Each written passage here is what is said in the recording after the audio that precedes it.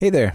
Thanks for listening. Before we jump into this episode, I just want to remind you that this episode is brought to you by us over at Talk Python Training and Brian through his PyTest book. So if you want to get hands-on and learn something with Python, be sure to consider our courses over at Talk Python Training. Visit them via pythonbytes.fm/courses. And if you're looking to do testing and get better with PyTest, check out Brian's book at pythonbytes.fm/PyTest. Enjoy the episode. Hello and welcome to Python Bytes, where we deliver Python news and headlines directly to your earbuds. This is episode 252, recorded September 29th, 2021. I'm Michael Kennedy. And I'm Brian Ocken. And I'm Ethan Swan. Ethan, welcome to Python Bytes. You've been over on Talk Python, where you talked about some really cool data science stuff, and now you're over here. So thanks for being here. Tell people a bit about yourself. Yeah, I was on Talk Python 236, so it was a while ago, but that was really cool. I work for a company called 8451. It's the data science subsidiary of Kroger. And I'm a data scientist, but basically what I do is build tools, mostly which are in Python, for our data science department. So we have like 250 data scientists, pretty large department. And I build like packages and some dashboard sort of things, just like various technology helper stuff for data science. Yeah, it sounds really fun. And you all run what we were talking about before we hit record, probably one of the larger data science groups out there, right? I think of data science as being like, there's a couple of folks that are embedded with like a marketing team or a product team or the software development team a lot of times, but you are a properly large group of data scientists. I mean, in theory, that's what the whole company does. So it's a very cool experience. And often I think that's nice for the team I'm on because you don't usually get so many customers on internal tools. You know, we're building stuff for literally hundreds of people to use. And it's a little bit like releasing software externally. So it's a lot of fun. Interesting. Yeah, fantastic. All right. Well, we're definitely looking forward to having your insights here for the show. Now, Brian, I do want to start off here. I want to talk about some deck staining. Thanks. Yeah. So because those of us who are very attentive on Twitter saw that Brian kindly responded to somebody who sent us a message and said, "Oh, I see you were talking about palettes. We should also talk about deck stain and other DIY project resources. And maybe you could put that stupid article on your blog." You're like, "We're not a blog. We talk about palettes because it's on Flask." And then Twitter decided, "Oh, you are now classified under the home improvement category." So are we changing our theme or what? Apparently just me. That's most people. I've got a few new followers now, and most of them are people that like to make things. So, well, it's fun to make things as well. But maybe we'll talk more about SQL and stuff like that. What do you think? Yeah. So this was sent to us by Dave Cochessa. Thanks, Dave. I want to talk about SQL Fluff. So I had never heard of this, but it looks pretty cool. So SQL Fluff is a Python package that is basically a linter for SQL. So that's how interesting. Cool. I haven't really thought about linting SQL code, but it makes perfect sense. Yeah. Well, I mean, there is, and I don't really think about it too much either, but there's like things like, should you capitalize all the keywords? And some people just like it like that. So there is style. There's like both style guides around SQL. I assume there's style guides. And this lets you helps you enforce it. Not just style guides, but just, looking for mistakes and things. The page looks really slick I like the logo, the Fluff logo. But one of the things that's great about it is the documentation. So the documentation looks wonderful. And there's one of the neat things about this is there's different rules or different dialects set up so that it treats different things like ANSI and Postgres and MySQL different. And I'm not sure if these are style differences or what they're doing different, but it's kind of interesting that there is a difference there. Well, one of the things that comes to mind for me, if this reports errors, and I suspect it probably does, one of the things that comes to mind for me is if you're using like Microsoft SQL Server and you're using a parameterized query because you don't want little Bobby tables in your school, you would say at parameter name, whereas in with like MySQL or Oracle, it'd be like a question mark, right? And I think one is illegal in the other syntax. Okay.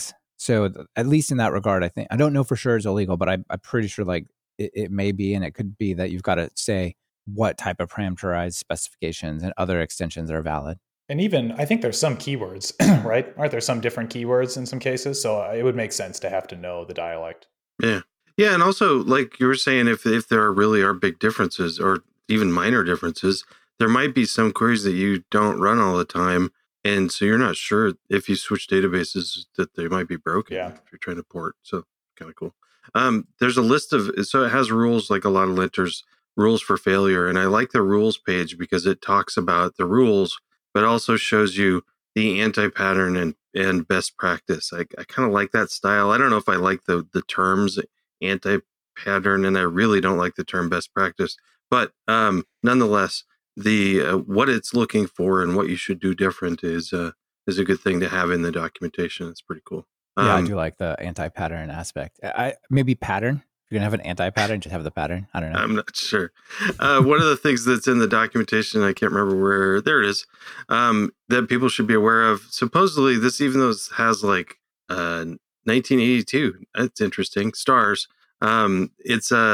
it's still in alpha phase. So there's a note here that says expect significant changes.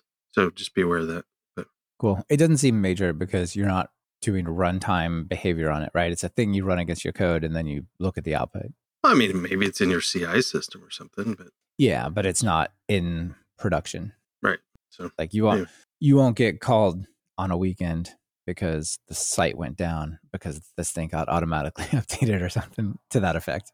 Yep. I guess it could have broken your queries, but whatever. And it's good to have an audience because we did have Paul from the chat say Ethan's correct. There are different keywords between different SQL dialects. Yeah. We And use oh, sorry, Michael. No, go ahead.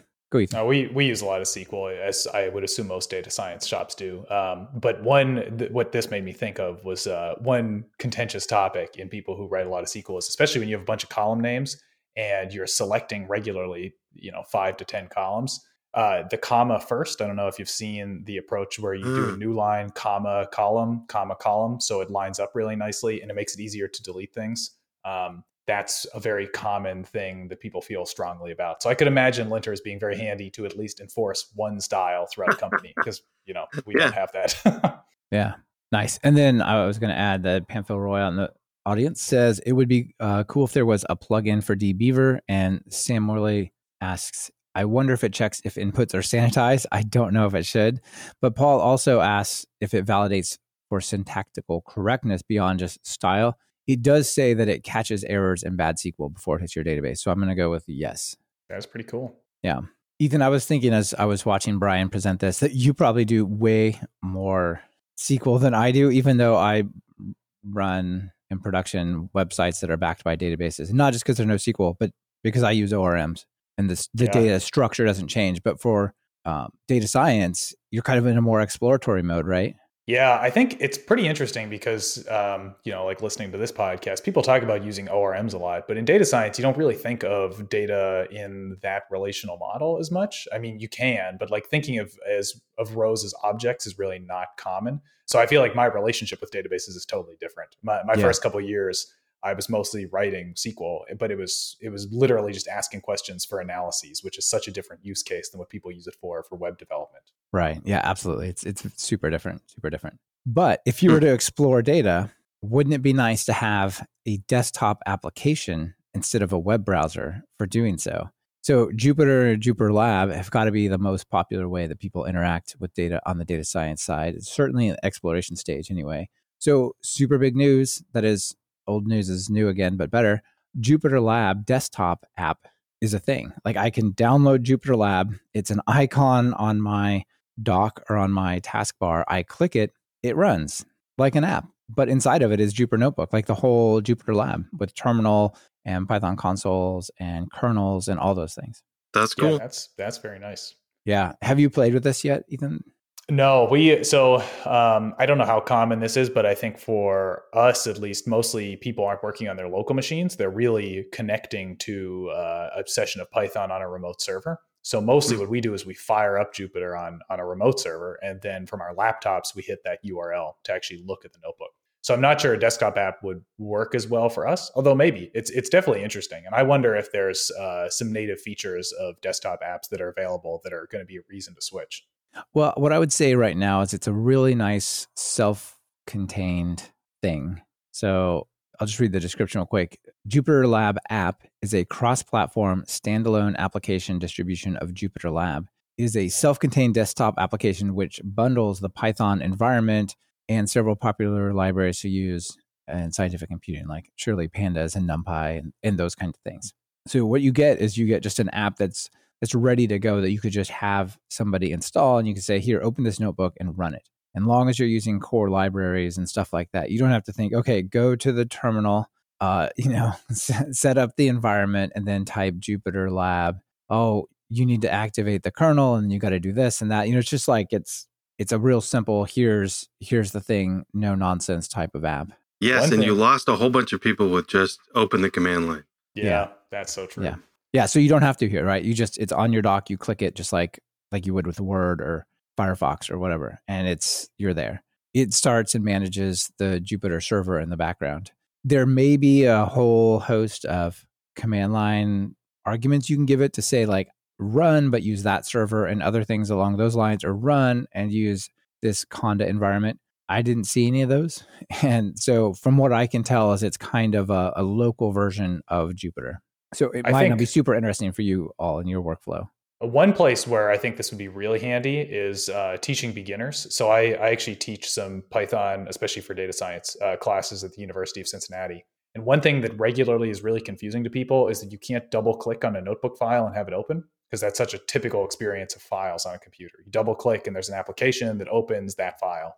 Oh, interesting. Yeah. And there are workarounds. If you have Anaconda Navigator, it kind of works, although it's a little hitchy. But I would assume that if you have a desktop app, you'd be able to register that with the operating system, whatever that process is, to say like when I click on .ipynbs, open it. Because I find I have to teach students, start up Jupyter, open your browser, navigate to that file in the browser. Were you in the wrong folder in the terminal when you ran Jupyter Lab? You're now locked out of that tree, that part of the tree of the folders. And then suddenly you're having a conversation about paths. Yeah, you go down. It really is like something I don't like to deal with. So maybe this is what I should recommend for people when I teach. What I would recommend is just check it out and try. So I do have a bit of a comment here from Dean out in the audience.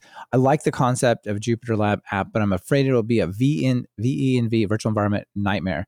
So what I found interesting is it discovered, when you're creating kernels for Jupyter, you have to run a command. I always forget it and always have to DuckDuckGo or search this to figure out how to do it again. But I have to get the command to say, create this environment and then register that so Jupyter finds that Conda environment, that VNV, right? It's ipykernel install. I have to do this all the time. Yeah, yes, exactly. And I know that it's basically that, but the exact command, I always forget.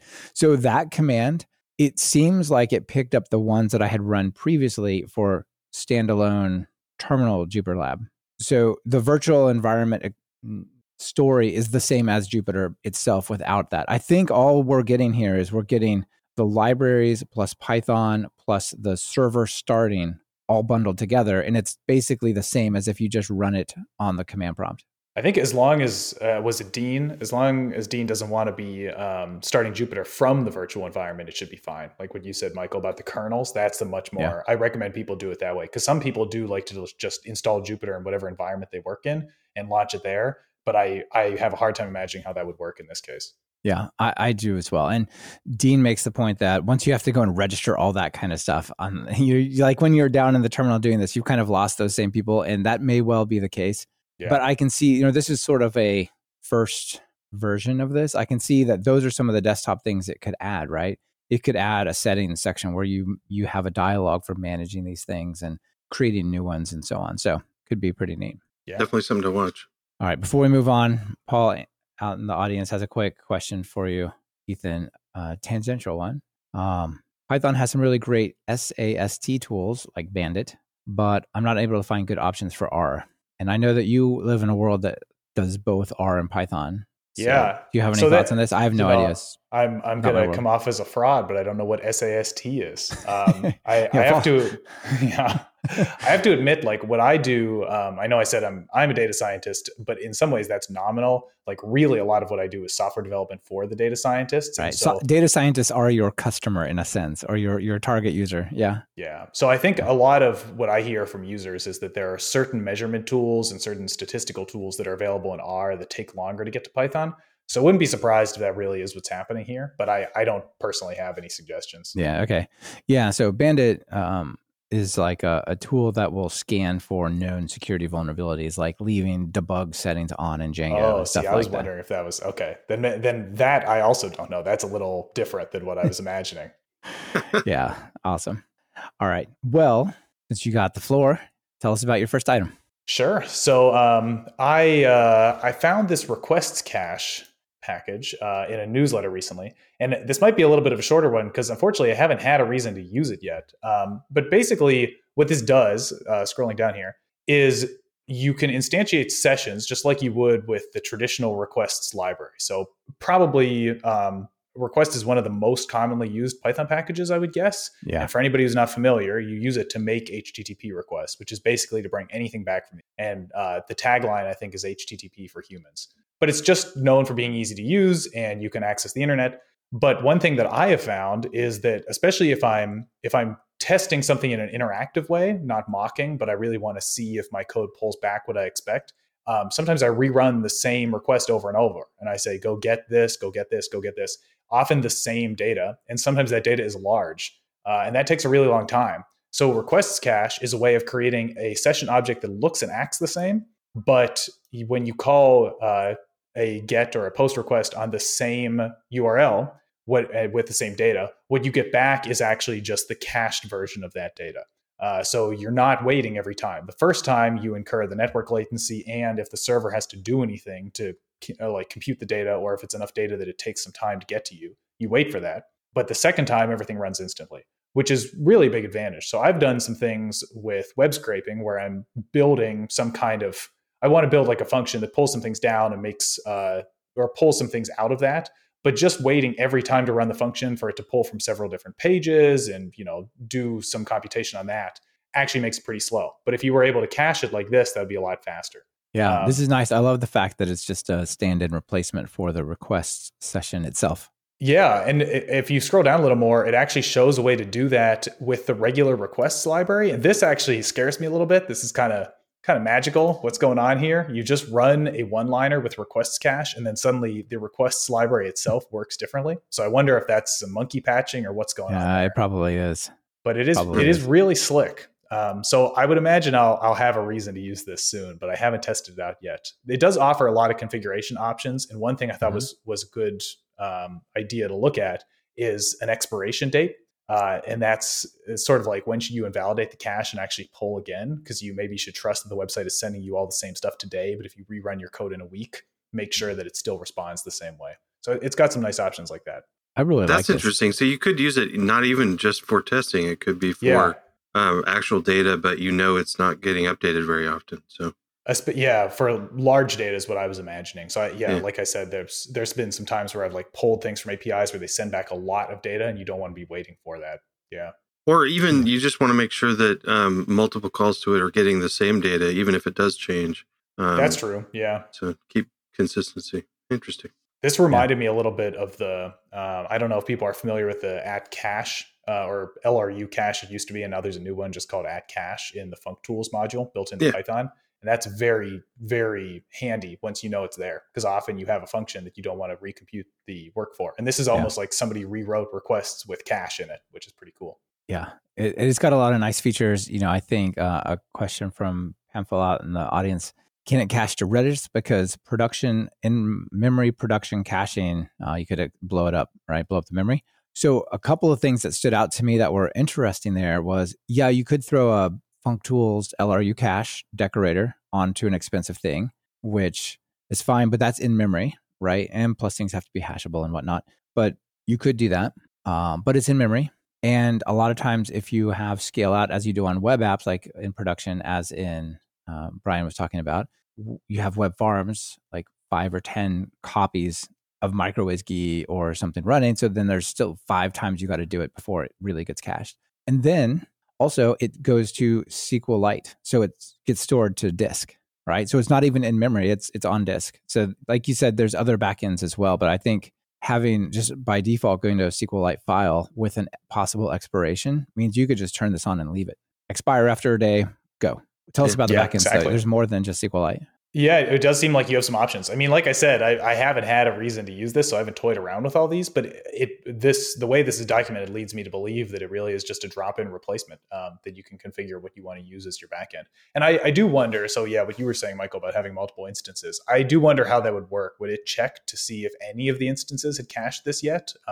Would it like proactively go reach out to the cache, or would Yeah, it well, I think if you have the memory yet? one, it's going to be a hassle, right? Like one of the options is memory. But all the other ones, file system, GridFS, Redis, SQLite, those are all support, concurrency. They support. Yeah, exactly. So then it will scale across process seamlessly. Yeah. So that could be actually really helpful for something like that where you have a distributed set of workers. Yeah. Yeah, for sure. Let's see some fun stuff about your monkey patching comment. Dean says monkey patching is like having a real monkey. It's very cool when other people have it, but having it in my house is scary. And yeah, Sam just has too much experience at the zoo, I think, with that as well. So yeah, monkey patching's a little sketch. Oh, nice. All right, Brian, you're up next. Okay, what do we got next? I did something kind of dumb the other day. So I went ahead and I needed I pushed a new package out on PyPI. Really, I was just trying to remember how to the whole process, because I wanted to just remind myself of, like, if I have something new, something cool I wanted to share, how do I get it out there to PyPI? So I was walking through that process, and I was doing it for you a plugin. You did your own typo squatting. Apparently. So I published PyTest slow. And then but who was it? Brian Skin said, cool, but maybe PyTest skip slow would be better. And I'm like, oh man, that is a better name. Because that's what it does. It skips the slow tests by default. So, and this is totally lifted from the PyTest documentation about, they have this example, but nobody's written a plugin for it. So I did this. It's a little tiny thing. But so I renamed it. But how do you rename it? So I went out and searched. So how do you rename something on PyPI? You can't really do it, but you can create another one. And then, so this is nice. Well, who was it? Simon Willison wrote this up. It's a PyPI rename cookie cutter template.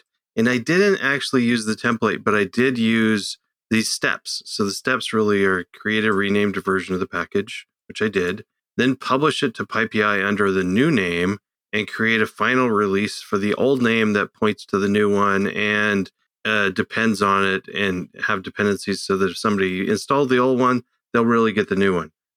It sounds more complicated than it is. It's just a few steps, but there's a cookie cutter you can use. The cookie cutter uses setup tools, and I didn't want to do that. But so I did basically copied the entire thing.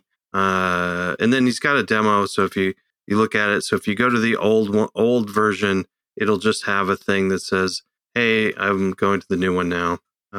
So I did that, and it was neat. I really appreciate the steps. And it's all good. Yeah, that's cool. You can also use it for aliases. Like you can install BS4 or Beautiful Soup 4, right? And it's kind of the same. Oh, is that how they do that? I'm guessing. I don't know, but it sounds like the same. I didn't know that. So now when I go to PyTest, if you go to the old one, it just shows it's now a new name. Go to the other one instead. So, but if I install the old one, it kind of just pulls in the new one. Yes. Yeah. Nice. Yeah. Very cool. Yeah.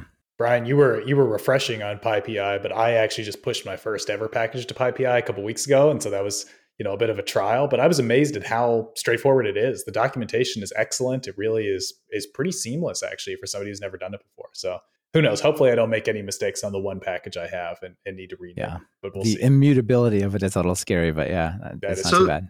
For me, the hard part was just understanding that it really was pretty simple.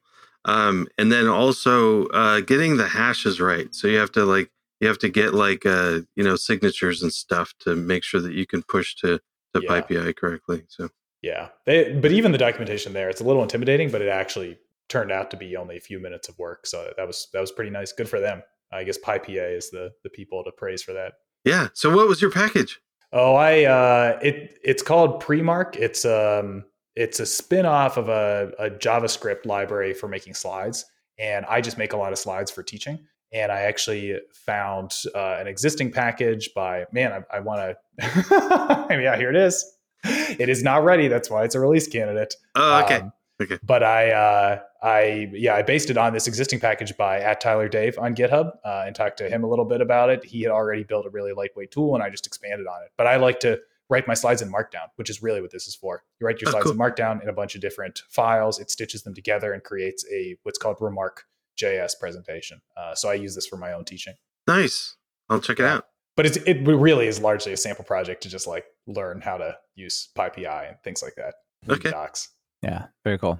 All right. Up next, we have caching. Oh, wait, we just talked about caching. No, I have more caching. So Django, I have two pieces of news on Django.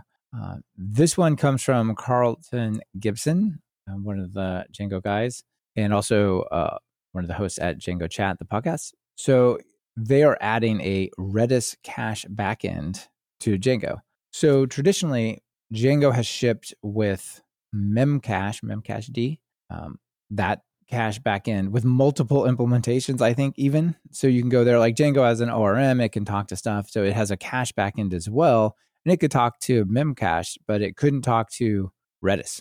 And they found that the vast majority of people are using Redis. And they said, well, why don't we have a backend for it? Well, guess what? It's going to. So this was merged. And this whole conversation here around the PR and the issue is pretty interesting. So it starts out and says, this PR aims to add support for Redis to be used as a caching backend with Django, as Redis is the most popular caching backend. Adding it to the Django.core.cache module would be a great addition for developers who previously had to rely on third-party packages. And check out how they've got this little checklist and progress. These are the things for this PR to come along and work. So create the Redis cache class, do a pickle serializer, et cetera, waiting for this other task. Here's some open-ended documentation. So I don't think I've seen this really before, like this project tracking in the PR. Yeah, that's really cool. Yeah, cool. I do too. The other thing to note that this came in on May 23rd, and there's a large conversation. If you go there, there's 30 pages of conversation about it. And you can see it evolving. Like, okay, we finally got the test pass and we finally got it implemented. Now let's move on to the documentation now, et cetera, et cetera. And then finally, boom, September 15th, that's 3.5 months, something like that. It's closed. So you can actually sort of track what the Django team is doing for adding features, like core important features to Django. It's always so interesting to watch open source communities like this, especially on somewhat contentious issues where people disagree and how they manage these things. I think it's really impressive because a lot of teams that even meet in person regularly and are small teams still struggle with that kind of stuff. But these huge open source projects manage it, and somehow they implemented the feature at the end. So pretty impressive. Yeah, absolutely. Yeah. It's very impressive. Also, I said this was from Carlton. He participated a lot. I'm not 100% sure that he was the originator. This might be Daniel Abbasi. So sorry if I misattributed credit there, but for whoever did this, the original issue, I think Carlton had put up. So I'm not sure who was really sort of the initiator there, but I think it's cool. And it's also neat how out in the open this whole thing is. Yeah. Putting the open in open source. That's right.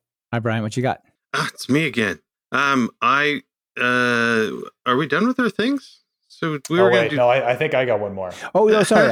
I was for some reason in wrong order. Yes, Ethan, you're up next. Sorry. Totally fine. So I wanted to highlight PEP 612. So I happened upon this. I forget. There was some other PEP I was looking at, and it linked off to this one. But a little bit of background. A PEP is a Python enhancement proposal. It's basically like how ideas are proposed in terms of what to do with Python as a community or as a language. And I recently have been really kind of diving into type hinting in Python. So there's a surprising number of PEPs about type hinting. And what this one does is something I guess I didn't really realize I needed. It was a bit of an annoyance, but I didn't realize there was a fix coming. Basically, what it comes down to is quite often you write functions that take in a function and return another function. So there's this example. And this, where's the first case where they use it? I think here, param spec. I'll find it while I talk about this. But So a basically, lot of decorator time. Yeah. yeah, what you do with decorators is you write functions that take in other functions and return a function that has the same signature, which is to say it takes in the same parameters of the same types and returns the same return type. It may have some other modifications of the function, but that's very frequent. And so sometimes what you want to say is my decorator, if I want to type the decorator, say what types of things it takes in something that is essentially a generic function type. Any kind of function is fine that takes in any parameters and returns any return type, as long as it returns the same thing. So it's like generics, which you would do with type vars. But in this case, you create something called a param spec, and then you pass that as oh man, I lost it where it is in here. Oh, here we go. This is what I wanted. So you pass it as the type of callable when you type the function that's taken in, and then you say you're returning a callable with the same parameter specification. This P is a parameter specification. And you make essentially your callables generic on both this parameter specification and on the return value. So I know there's a lot to that, and I think for people who aren't typing everything every day, maybe this doesn't seem terribly pertinent. What I do, I said I write a lot of Python packages for people to use, and it's important both for quality control and so people know what the return values are and what they should pass into functions to have a lot of typing. But really, what this got me thinking about a little bit is just that the Python typing ecosystem is still really evolving. Like for somebody who's not super close to following it appears that like this is how Python works now, and maybe it's always been this way, but it really hasn't. And there's a lot of holes in how it works. There was no way to do this before, and this isn't finished yet. This is a PEP, but it isn't implemented. And so right now you don't have a way to do typing for this particular feature. And that flowing type information through different things. That is something we haven't done a lot of in Python. But as you called out generics and templates, that's like all you do. That's the bread and butter of those things. Yeah, and it's the same idea, but features that aren't there yet. So it's just kind of interesting to remember that this stuff is still being added. Like keeping an eye on when this stuff comes in, it can really make things easier. And in the meantime, don't lose too much sleep not being able to type certain things. If you can't type it perfectly, that's okay. I've actually been reading Luciano Ramalho's book, Fluent Python, and he makes that point really well, that Python isn't a statically typed language, and you shouldn't get too carried away trying to type things. As much as is possible and helps you is worth it, but you shouldn't be religious about it. Right. But if you are building tools and you put this into there eventually, it might help other people who consume your libraries. It might help the editors give better autocomplete and error checking and stuff. And we catch bugs all the time. So as much as it's feasible, I think it's totally worth it. And actually, there's a couple other PEPs on that note of things still changing. There's a couple other PEPs that are worth looking at. There's a new, more convenient way to write optional types. So right now you would say, I know. Let it be. Yeah. Oh my gosh. I've wanted this for so long. Yes. Yeah. So you have to say optional left bracket, then the thing that is optional, and then right bracket. Optional bracket string or optional bracket user or whatever. Yeah. And you got to import optional. Don't forget that. Yeah. That's true. You got to import it too. And so now there's a PEP proposing that you could just put a question mark, which I guess isn't a problem for the parser, which is pretty nice. This one also is in process. Maybe this was something that was needed, the PEG parser, which recently went into was that 3.9, right, where it couldn't do it before, but maybe that's it a good point now. But they have that in C# and they have that in Swift, and I just love like this thing question mark, right, rather than a null check, or specifying int question mark rather than optional bracket of int. It's just clean. I didn't know that was in other languages. That makes a lot more sense. And it's phonetic, right? Like if it's an int, you just say int. If it's a int question mark, it's int. Right, so you can even just like speak it out really well, like int. Maybe that could be null. Maybe could be none. Yeah. That's not obvious to me. Really? Oh, interesting. I feel like that's a nice syntax, but maybe it isn't. Who knows? Maybe that PEP won't get approved. I think it may not, but I do hope it does. I mean, it's the question mark. There's an int, or is there? Right? Like, is it there? You're not sure. Like, there's some subtle symbolism there. See, I prefer the int or none.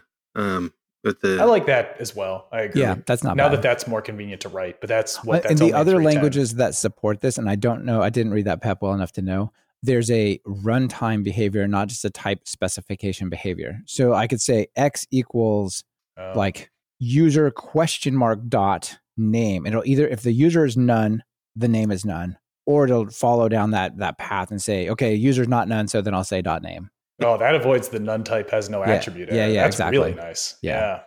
Wow, very cool. So Will is in the chat, and he's got I did the wrong one. I love that. Hey, well. That is pretty good. All right, and then Ethan, you want to tell us about one more before we wrap it up? Oh, just another PEP. Yeah, just another thing that is potentially changing how typing works. Right now there's no way to specify if you've used a type dict, which is to say a dictionary with some keys having certain types. There was no way to specify what keys were optional and which ones weren't. You could either say they were all optional or they were all required, and there's nothing in between. But there's also a PEP to do that. So just there's a lot of stuff on the horizon to keep an eye out for, and these 3 PEPs I think are a good reminder of that. Yeah, very cool. All right, now can we throw it to you, Brian? Yeah, now. So this is a suggestion by John Hagen, and I just thought I'd throw it in as an extra, just one extra. So we've talked about the effort at Microsoft and Guido and others to make Python faster, and like there's a whole bunch of ideas up in the faster C Python ideas, and in this links to a couple slide decks talking about the making C faster or making Python faster. And one of the things is a slide deck from Guido. In it, he mentions various other optimizations, like maybe zero overhead exception handling. Well, that's neat because that's already in 3.11. So in 3.11, we have Mark Shannon implementing zero cost exceptions. So if you have a try statement that doesn't catch anything, there's no cost to it. So that is very cool. I did a little playing around with this idea, and I wrote a program here that calls string upper like 100 million times in a loop, and it does that also in a try except block with no errors. And so my understanding of this was that it will make entering the try block in the case there's not an exception cheaper. And I ran it 100 million times, and I got not exactly really the same, similar. But it's really similar. But one of the other things, which I'm not doing in my example here, this is a gist, I'll put it in the show notes. The looking into this comment, Brian, is they talk about the number of, basically the size of the call stack and some of the other things that happen in there about not pushing the exception onto the call stack or something unless it actually happens.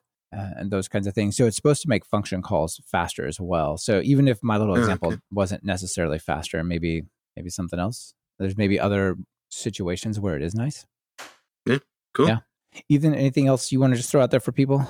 Well, one thing I did want to mention real fast about the zero cost exception handling is I think it's always tough to teach people about try except blocks and then introduce to them that they're actually pretty slow, especially if you use them in a function that gets called many times. And to be honest, I don't know the reasons for the internals being like that. So it's really nice to feel like that might not be true anymore, because they're a good practice to have, to be able to say like, be careful when you write code, especially for people like data scientists who aren't day-to-day programmers, to say like, oh, it's good practice to use these and you shouldn't have to worry about performance. So glad to see that. Yeah, absolutely. And just following up on that real quick. If you look at the issue underlying this, where was it? Is this the right one? Yeah, there's an issue that's linked in the show notes, and it actually shows you the disassembly into bytecode of what it currently is and what it's going to be. And it's really, really similar. So you can see currently it does like the first thing it does is set up a finally and then stuff right at the beginning. But now just do like a no op and then do a return value in the good case. Otherwise, it'll do a push exception and then work with it and so on. So it pushes off some of the bytecode operations that add like to the call stack, like pushing things onto it and so on at the ceval.c level of CPython. Yeah. Oh, that's very cool. Yeah. Well, the one thing I wanted to mention, I don't know if people have heard of Pedalboard. I think Spotify just announced this recently. It's basically a Python package that lets you do some things that you might usually do using an audio editing tool. And it's cool on its own. But I had just listened to, I forget if it was last week's or the weeks before episode where Brett Cannon was on Python Bytes. And he talked about how, anytime you see an issue with documentation, just put in a pull request. Most of the time it'll get accepted. And he said he's contributed to like 200 or 300 repositories that way. So I found this last week. And then in this week, I was thinking about what I wanted to talk about on the show. So I went back to this link. And lo and behold, the last commit was made by Brett Cannon, and it's removing a stray backtick in the README. So he Nice. really practices what he preaches. So he seems to be very active. He's one of only 9 contributors to this, and probably the rest work at Spotify. So good for him. Nice. Yeah, that's fantastic. Nice to for that a little bit of real time follow up. Fantastic. Yeah. All right. So I have a few extras, and again, I have my banner for extras. So a couple things here. Let's talk about something that Kelly Schuster Paredes talked about. You know, she and Sean doing the Teaching Python podcast, and they're doing great work over there. So one of the things that she found for teaching is this thing called EarSketch. You probably haven't heard of this, I'm guessing. So EarSketch is a project from Georgia Tech that teaches coding, but through like a DJ type of experience. She's got a cool video up there that says 5 minutes and 4 lines of code. And I got this up there going. So yeah, thanks, Tony, for pointing that out. So here, I'll just play what she created for everyone real quick. I can see the look that's written on your face, wonder how I still fit this crown. I can see the look that's written on your face, wonder how I still fit this crown. I can see the look that's written on your face, wonder how people are teaching, want to get folks involved through music and Python. That's a real cool project, that EarSketch. And I told you good stuff about Django before. Let me tell you some bad stuff. Oh, no. You might meet little Bobby Tables in the Django ORM if you're running query set order by and passing some piece of user input into what you might be ordering by. You might be ordering by backtick, semicolon, drop table, dash, or something like that, which you wouldn't want to. So basically, there's a SQL injection vulnerability in Django. What is it? 320 up to 325 and 300 up to 313. But yeah, less than that, right? Less than 325 and less than 313. So if you have those, you definitely want to patch it straight away. That's a critical vulnerability. So check and also, that out. That's on untrusted input. So that is untrusted input. Don't freak if you're not taking. What would you like to sort by? Please type here. Yeah. But still, it's easy enough to just do a GitHub update, just an update to the requirements. Now, if your code is on GitHub and this is the requirement, you pinned your version, you probably have already gotten this as a security announcement and an email sent to you. Yeah, but if that's such a nice feature. It is such a nice feature. But if you don't pin your version, they're like, well, you're on the latest version. You're good, right? You won't know. So it still may slip through. All right. Yeah. And Chris May on the live stream has some philosophical thoughts for us. He says sometimes he doesn't even trust his own input. Yes, we've all been there. Chris, don't inject yourself. All right. Shall we wrap this up with some laughs? Yes. Brian, this is going to take some role playing again. A nice little cartoon for us. This is QA 101.